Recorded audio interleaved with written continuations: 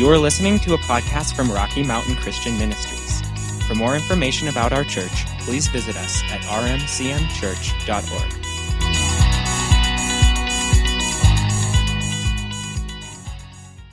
So let me just, for those of you, I know many of you have been here, but there are always people who haven't. So let's just refresh ourselves in a couple of things here.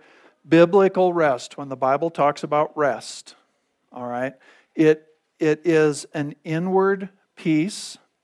This doesn't matter if it's Old or New Testament. This is what it means. Inward peace and a continual state of refreshment in the midst of activity and necessary work.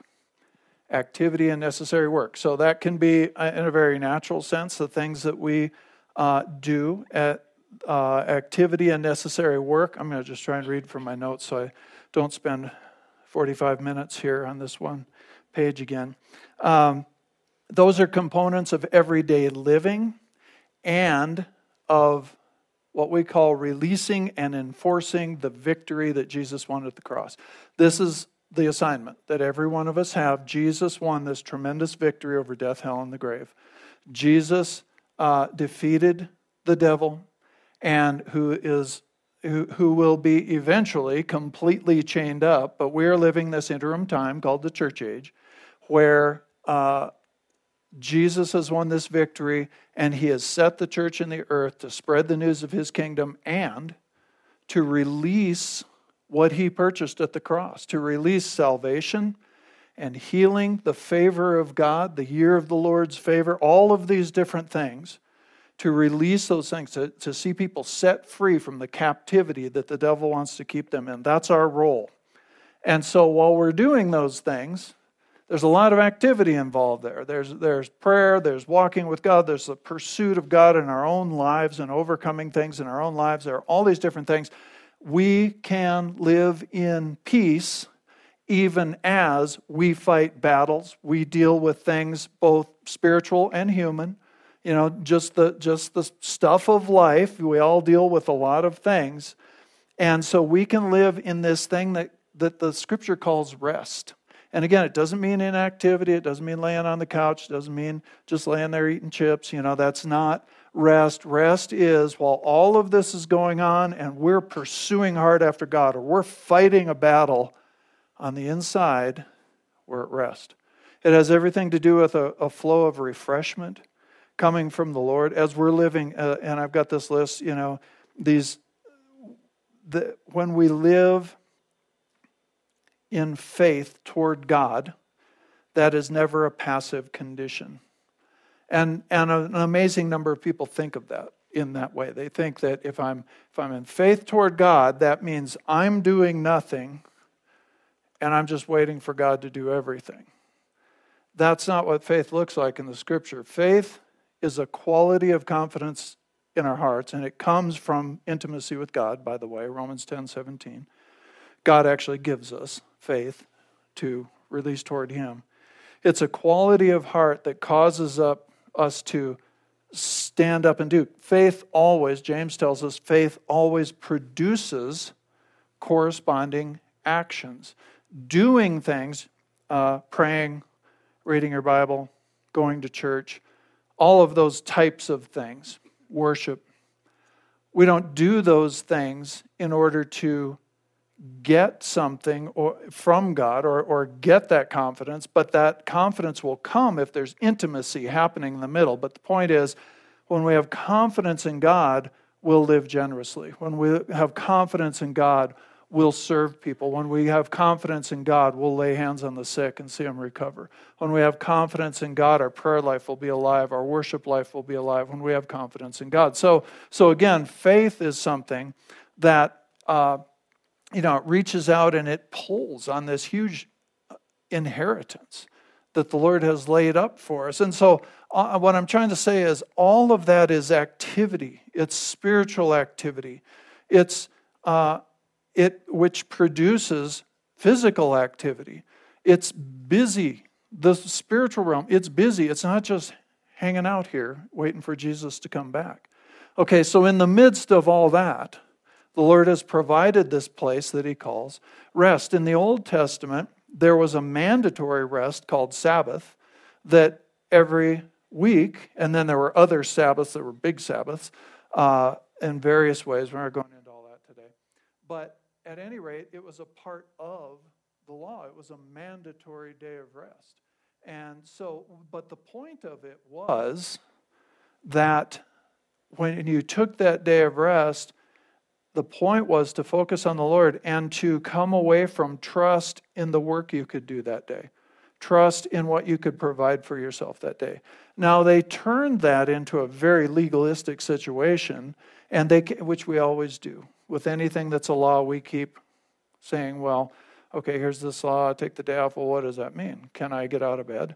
Can I walk? How many steps can I walk? Can I carry something? How heavy can it be? They had, I think it was 600 and some laws just about Sabbath by the time Jesus walked the earth. And they had turned it into an extremely legalistic thing, whereas God put it there to promote faith toward God. I'm not going to work today, and I'm going to trust you to provide. Okay? And secondly, to promote refreshment. We all need rest. And so there was a, for lack of a better term, recreational refreshment aspect to the Sabbath. Now, Sabbath is one of the things, and there are many, that came through the cross, but it changed at the cross. Now, the New Testament tells us we're to live in Sabbath. It's not just once a week, it's every day. Jesus is, it says, our Sabbath rest. And so we are to have that place at all times of resting in Him, trusting in Him, receiving refreshment from Him. And then if you want to take a day and call it Sabbath, that's okay. You can do that, and it's actually a good thing to build into your life, because we shouldn't be working 24/7. You know, that's really not what we're designed for, and usually we get off track. But anyway, I don't want to spend a lot of time on that. We could do a whole day talking about that. But so we have this rest that has been given to us, and what we find is that as we're seeking God, one of the things He provides is refreshing. He refreshes us inwardly. He refreshes us so that, again, the strain and the struggle of life and the I don't know any better term for it, the exertion of faith and prayer and believing God for things and praying for people's deliverance and freedom and all of that, the Lord actually provides a spiritual refreshment for us. And so let's look at a few verses on that. Exodus chapter 33. Either mark this down or look at, go over there with me. Exodus chapter 33 and verse 14. This is the Amplified, but it's not much different anywhere around. It says, "And the Lord said, my presence shall go with you, and I will give you rest." This is when the Lord and Moses were going back and forth about who these people belonged to. Neither one of them wanted to claim Israel that day. And Moses was coming back saying, no, you're not sending me out of here with these people without you, which was the suggestion. I'll send an angel with you, okay? But I'm not going. I mean, that's what the Lord said. He was like, take them off into the wilderness. I'll send an angel, okay? But I'm not going to be there. And Moses interceded and he said, no. Remember, these are your people. They're not my people. They're your people. And he said, if your presence doesn't go with us, don't carry us up from here. Here they are out in the middle of the wilderness. They haven't come to the promised land. They won't come to the promised land for a long time. They're out in the middle of the wilderness having to trust God every day for feeding and watering and all this stuff for all these people. And he says, I don't care. I prefer your presence to what's promised in the promised land. It's a tremendous passage. And so then the Lord comes back and he says this. He says, my presence will go with you. I'll go with you. And I will give you rest. And one thing we learn there is that rest accompanies the presence of God. Or we could turn that the other way around and say the presence of God contains, is saturated with this rest, this inward peace and tranquility in the midst of activity. It goes with the presence of God. Scripture in the New Testament tells us wherever the presence of the Lord is, there's freedom. Right? Wherever the Spirit of God is, there's freedom. Well, wherever the Spirit of God is, there's rest. We don't always find it, but it's there for us. It's available to us. And so one of the places we go to find rest is in the presence of God. And we talk about this a lot, but it's always a good reminder. Scripture uses this term about the presence of God. And we know that the very nature of God is that He's everywhere at all times. There isn't any place, and the psalmist said that. He said, I can make my bed in hell. You're there. His presence is everywhere. But when the Bible talks about things like this, it's talking about what we call the manifested presence of God. That presence that we touch, that we feel, that we sense. Especially in times of worship, in times of prayer, in times in His Word, sometimes just as we're engaged with one another and enjoying Him. Certainly, I think one of the easiest places, at least, to connect with Him in that way is in praise and worship and thanksgiving and those elements that we do when we come together. And especially when we come together like this, because everybody's here for the same thing. It's easier here probably than wherever you work. It's probably easier here than in the parking lot at City Market. It's probably easier here than a lot of places. We can connect anywhere. But what this is talking about is in that place of His manifested presence, one of the things that's there is peace and refreshment. Refreshment. It's one of the terms that's inside that term rest is refreshing. Okay? And we can find this. And so we can say it this way, where the presence of the Lord rests, there is rest. And so I want to do the things in my life to be sure that I'm spending time in that presence. I'm taking the time. I'm taking the opportunity. I am spending time in praise and in worship here and at home. Or in my car or wherever. I'm taking those times, in the Word and just letting it soak and saturate. There is rest in that place. It goes right along with the presence of God. It's an ease of heart and a confidence that will be there in the midst of work, in the midst of opposition, in the midst of, the Bible uses the word tribulation. It means tremendous pressure. Okay, in the midst of opposition, in the midst of persecution, in the midst of uncertainty, there is rest to be found in the presence of God. So what that means to me is when I start to notice that I'm getting really agitated about things, and or angry about things, or concerned about things, there are things that word, there's so many words, they're just inadequate to describe things. Concern. Well, I can be aware and knowing that something needs to change up here, something needs to be addressed. I can have concern in that way. But when that concern begins to be anxiety or begins to direct me to too much to self-focus or self-effort, okay, that's a place where I need to come back into the rest of God. That's a place where I need to spend some more time with Him and in His Word. And, for years and years and years, we heard this. Our pastor there in Albuquerque, his wife used to tell him sometimes, she'd just say, you've been spending too much time with people and not enough time with God. And she could see it on him. People are wonderful, but we got to spend time with God. Okay? To do well for people, you've got to spend time with God. Otherwise, what do we have to give away? If we're just giving each other us, then we're not giving each other very much. Not compared to what we could be giving each other. Does that make sense? All right. And any religious system that substitutes your works for faith in God will rob you of rest. Okay?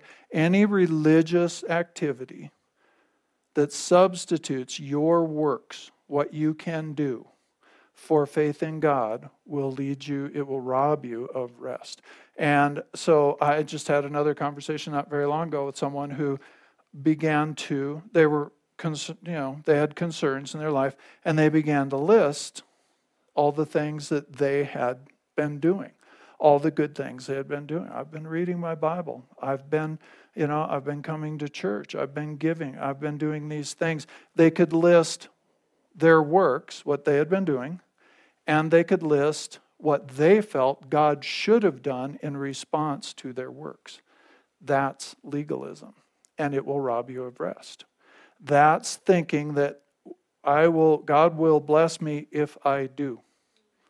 And this is one of those, you got to think this through, because it's like there are things we need to do, but we need to do them because we have a relationship with God, not to try and get the relationship with God, because we have favor with God, not to get God to give us more favor, to like us better, to think we're better, to think that we somehow, it comes down to, we think that we somehow deserve the blessing because I did these things. That's absolutely backwards. That is religion. That is not Christianity. Christianity is, I have this relationship with the Lord, and through that relationship, I am infused with Him, and then I do things out of His presence and His leading and His direction in my life. But at the heart of it is the relationship, okay? When we get outside of that, we will automatically begin to lose our rest. We'll be robbed of rest because we're working hard to try and produce something we can't produce. And when we're doing that, we're saying what Jesus did at the cross isn't enough to get me favor with God. We'd never say that out loud, but that's what we're saying by our actions, that I have to do these things or God won't do what He said He would do. Okay, is this making sense to you? I mean, again, we could take a lot of time on this, but so we want to stay out of those places. Let's look at another verse. I love this passage over in Acts chapter 3, verse 19. Acts chapter 3, verse 19. It says, now this is Peter standing up in the day of Pentecost. The Holy Spirit's just been poured out. And all those guys that were hiding in the upper room, all those people, guys and gals, come out into the street and they begin to speak in other tongues and they begin to glorify God in all these different languages and all this. They start to move in the power of the Holy Spirit, and all this joy and prophecy is pouring out of them. And then Peter begins to preach, to the group that's gathered there. And he says, so repent. Notice that word repent. Here's a key to rest. So repent. The Amplified says, change your inner self, your old way of thinking. That's what repentance is mostly about, is changing the way we think. It's what the word in the Greek means. Change your mind. That's what it means. Adopt a different way of thinking, and then your activity, your what you do will come out of that. We think differently, we live differently. That's the way it works. So it says, so repent, change your inner self, your old way of thinking, regret your past sins, and return. Repent and return. Repent and return. We've seen this before in this series. Okay? Return to God. Seek His purpose for your life. All right? Repent. Change the way we're going. Change our direction. Do a 180. Head back for God. Return. Seek His purpose for your life so that, your sins may be wiped away. Awesome. Blotted out, completely erased. That term wiped away in the Greek is such a powerful word. It means to scrub something so clean. It's not covering. It's not using kills to cover something on the wall, right? The kids wrote on the wall and you have to put kills on it and then put paint on it, but it's still under there. Really, you just can't see it. That's not what this means. When it talks about our sins being wiped away by the blood of Christ, it is a powerful cleansing word to where it's just like whatever was there, in this case sin, never existed. It is as if it never existed. I always say that even, the CSI guys couldn't find any evidence of it anymore because the blood of Jesus has wiped it out. So he says, repent and return so that, first of all, your sins can be wiped away, and then also so that times of refreshing may come from the presence of the Lord, restoring you like a cool wind on a hot day. We have to think about that because it's February in Gunnison. We have to think about, okay, remember what it was like when it was hot? Okay.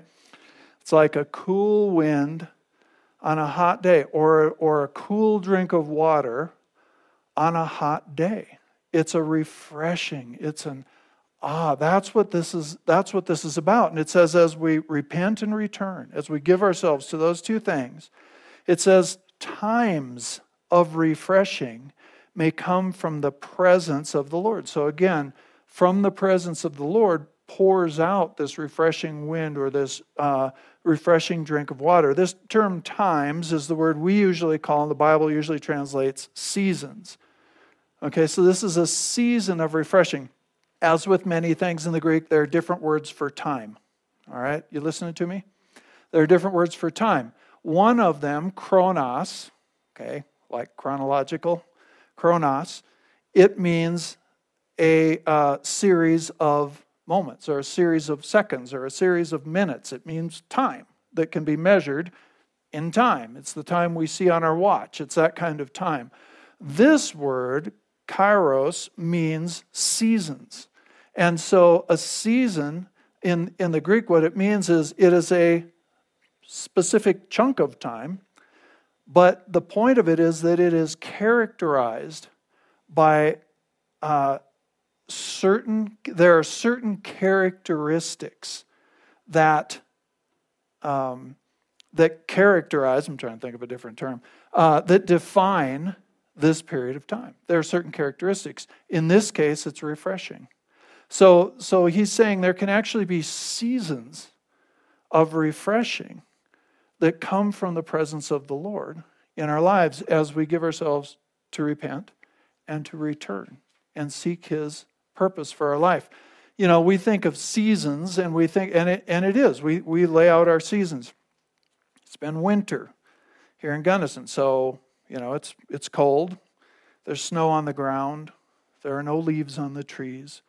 We have storms that come through, and they take on a certain character in the winter, right? There's a period of time that's characterized. There are certain characteristics that we can all point to about winter. Pretty quick here, it'll be spring, and so it'll be cold. There will be snow on the ground, and there will be no leaves on the trees, and it'll be windier. So yeah, and there will be mud. So yeah, but you can still see the difference between the two. No, you get it. You know, in the spring, let's just pretend that in a few weeks there are going to be bluebirds flying around, and you know it's going to be warm and sunny and green grass and leaves and flowers, and you know, let's just pretend we've all been there somewhere in the spring. But so there are periods of time that have these specific characteristics. All right, and the Scripture says a lot of different things about seasons to us. God brings us through seasons. And I think it's really wise of us to deal with the season. To just like, seriously, Gunnison, winter. You know, Annie's kids walk around barefooted. She did too when she was in college. She'd come in here and then she'd complain about the cold. Don't tell her I said this, but that's all fine. They're Gunnison kids. You see kids all over in shorts and all this stuff. Joel wears shorts all the time and in the winter. That's all great. But realize that when we try to fight the season, it can hurt us, okay? It can, frostbite hurts. I know, I grew up in North Dakota, all right? But when we give ourselves to the season, and when we take hold of the characteristics of the season, we can really draw from the season. We can plant in the spring and reap later in the summer. You know, we can harvest in the fall. We can have a time of downtime. Not so much in the work we do, but if you were a farmer, there's downtime in the winter. It's good for the land, it's good for us. These are times of refreshing. When you find that the Lord is bringing that rest and that refreshing, draw on it, because more than likely, you're going to need it, okay, coming up the road. God tends to provide for us and prepare us ahead of what He's about to call us to do. So He actually creates seasons that are marked by this peace, this inward tranquility for us to walk in. And what's so fascinating is that a lot of times we find that season on the inside when things are in the most turmoil on the outside. And you've probably had these conversations with people who say, I'm going through this and this and this and this, but I just have this peace about it. I just have this tremendous peace about it. That's a person who has spent that time with God and has brought that. See, I think those seasons, unlike the natural seasons, I think they're available all the time. We just need to receive them. Again, this just goes along, this peace and this refreshing, it just goes along with the presence of God. So if we're just spending time in His presence, this is one of the things we're going to find. Does that make sense to you? All right. Let's look at this one. Everybody knows this one. Okay. Matthew chapter 11, verses 28 through 30. Jesus said this. He said, "Come to me." So here's this thing again. Come to me. Refreshing comes from Him. It's found in Him. Come to me, all you who are weary and burdened. All right, that's probably everybody at some time. And I will give you rest. I'll give it. I will give it. You don't have to earn it. I will give it. All you got to do is come to me, and I will give it. Then He says, take my yoke upon you and learn from me, for I am gentle and humble in heart, and you will find rest for your souls, for your mind, your emotion, and your will. For my yoke is easy and my burden is light. So this is a picture, and I don't know how many of you have had much experience. Some of you probably have had with, I haven't had any experience with oxen, but we used to drive teams of horses when I was a kid. They used to do this big trail ride. It was really cool. It was about a week-long trail ride with covered wagons and that whole thing. There were a bunch of restored covered wagons up there, and we'd take off and we'd go cross-country up to one of the different old forts. And anyway, it was a pretty neat event. People would come all over to do it. Well, I was friends with the people who got to work all the teams ahead of that. So we'd get to, I love draft horses, but we'd get to harness them up, put them together, and go drive them every day. In the summer, we'd just go drive horses, and it was great. And so when you put them together, the point of being yoked together is one doesn't get ahead of the other. They're both pulling. And the interesting thing is that there is a synergy, which means, the power released is greater than the power added together of the two individual horses. When they get pulling together, it's phenomenal what horses can pull. When the Lord was first calling us into the ministry, way, way at the beginning, when we were getting the first inkling that the Lord was calling us into the ministry, we were living in Durango, and they had a draft horse pull down at the fairgrounds, and we went to it, and so they'd put these draft horses together, and they see who could pull the biggest amount of weight on this sled thing. And you could just watch them, and when two were, when one was going pulling, and then the other one would pull, and they just weren't working together. They could do whatever they could do, but it wasn't much. Usually younger horses that hadn't learned yet how to pull together. But man, when you'd get a team that worked well together, they could pull. They might not be the biggest horses, but man, could they pull. And the Lord used that to show us, first of all, He was calling us as a team into the ministry. And that's why we function the way we do, and we always will. So if you don't like it, you might as well go somewhere else now. It's the way the Lord called us, and we need to pull together. She has strengths, I have strengths. She has weaknesses, I have weaknesses. She has more than I do. It's just, and I'll have a black eye later. But when we pull with our strengths, and this is true of all of us, when we pull together, and this is talking about being yoked together with Him. So we're not pulling against Him. That's no good. We're not trying to go this way when He's going this way. We are yoked together, and the awesome thing is it's His yoke. It's even it says it's comfortable. The yoke that we get together, the collars that we put on, the getting put together in these days, it was a wooden yoke that these two animals were in. when we're yoked together with him, it says we will find rest for our mind, our emotions, and our will when we're yoked together with him.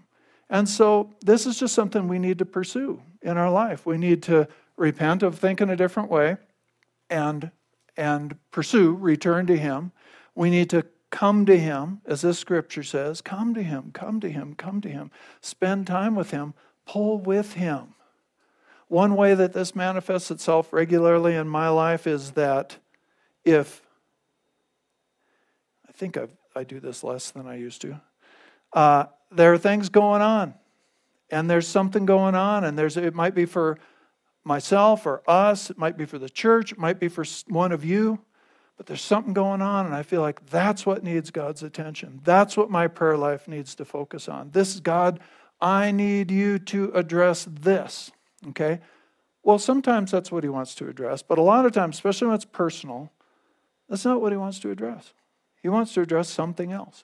I get into my prayer time or into the Word, and he's talking about something else. And I can tell he's talking about something else. And it used to frustrate me. It doesn't anymore. I did learn years ago that, hey, whatever you're talking about, that's what I want to hear, because that's going to be the key to this big thing that I'm magnifying and making way bigger than it probably really is, but also to whatever you've got in store, whatever's up the road, you're preparing me. I believe that with all my heart. I know that this is the way he does it. So whatever you're talking about, that's what I want to hear. All right? But I used to argue with them. I mean, I didn't do it out loud. I didn't say, God, you're wrong. You need to talk about this. But my heart was to try and pull him into telling me something else. I finally learned, after a couple of rebukes, that wasn't the way to do it. The way to do it was be yoked together with him. Whatever is coming alive in the Word of God for me today is what I'm going to spend time in. Whatever I feel like he's saying in my prayer life, wherever I find that place of anointing and peace, that's where I'm going to pray. Where I start to step outside of that and it feels like I'm pulling on my own, I'm going to come back into line. Does that make sense? And he will take care of the situation. He will actually take care of it. So this image is not at all of us doing anything in our own strength. It's the opposite. It's us learning how to just flow with the Lord and what he's saying, what he's doing. Remember Jesus talking about with the Father, I do the things I see the Father doing. I say the things I hear the Father saying. That actually works. That's why Jesus did it. Pretty good example for us. Better than me telling you that I do it. It's try to do it. It's a good example for us. All right.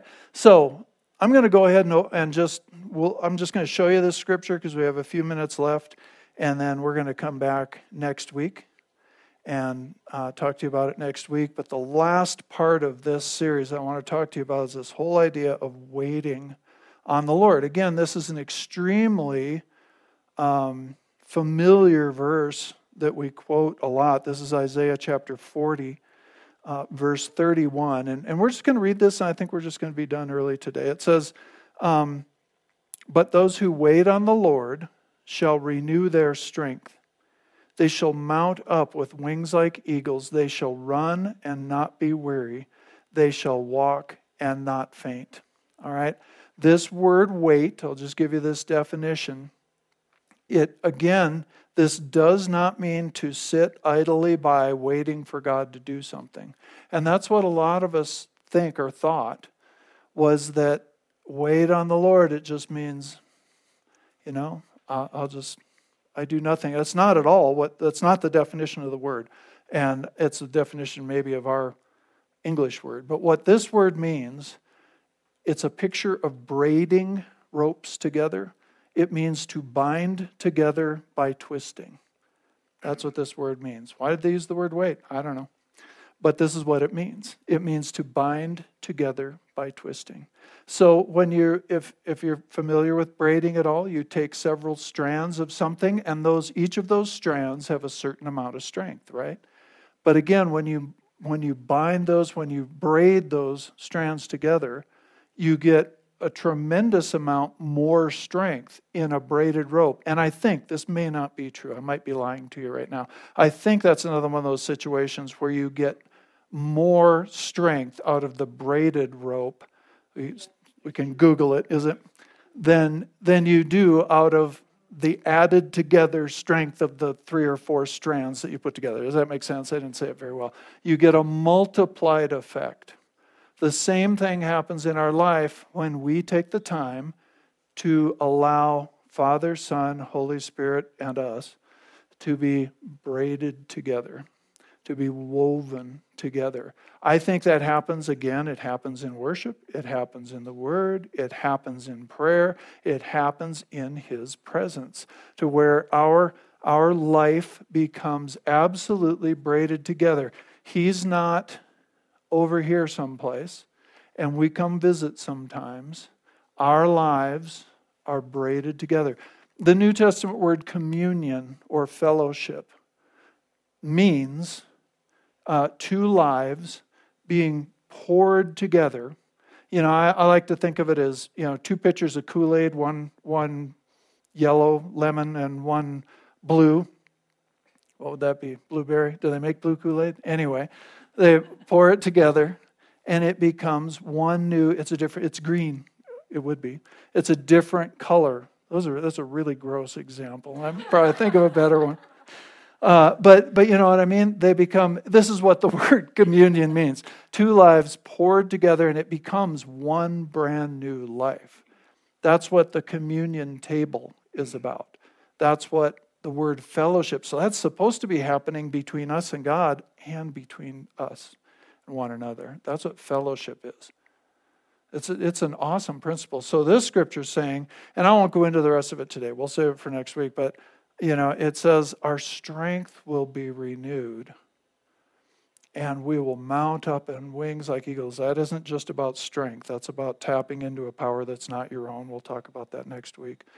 But when we take this time and learn how to wait on the Lord, how to be in God's presence. So we'll get into that next week. Now, I want everybody to mark this on their calendar. It is 10:53, and I am done, okay? So that means I can go over by 7 minutes sometime this year. Let's stand up and pray together. Yeah, but it's a miracle, okay? Let's just acknowledge it as a miracle, all right? Thank you, Lord. Father, we love you so much. Thank you, Father God, for, Lord, as you speak to us about all these different things, being still in your presence, being quiet, Lord, resting in you. Father, I know, I can just sense in this room, there are many of us, Father, that need that place of rest. We need that spiritual refreshing to enter into us. And so we're asking for it right now. We're asking for that season to come upon us, that season of refreshing, Lord. We're asking for that season to be manifested on the inside of us, no matter what we're facing or what struggle we're in. Like Jesus in the back of that boat in the middle of the storm, just resting and sleeping there at peace in your presence. I pray that over people today and, Lord, throughout this week, Father, that presence would come upon us. And then, Lord, you said that we can go into a house or into a business or a place and we can release peace to others. We can let that peace flood the places that we go. And so as we go out of this place as the church, we choose today, Father, where we run into agitation, we run into anger, we run into these various divisions, these different things. Father, that we would be able, Lord, to release peace into people's lives that would be recognizable as the Prince of Peace. And we thank you for that this morning in Jesus' name. Amen. All right. Well, let's say this on the count of 3. Jesus is Lord over the Gunnison Basin and the world. We'll be dismissed. You guys can go out. Hope you have a great holiday if you're taking it off tomorrow. Enjoy yourselves. Be safe. Don't break any legs. And I guess that's it. We'll go out and be the church. 1, 2, 3. Jesus is Lord over the Gunnison Basin and the world. Amen.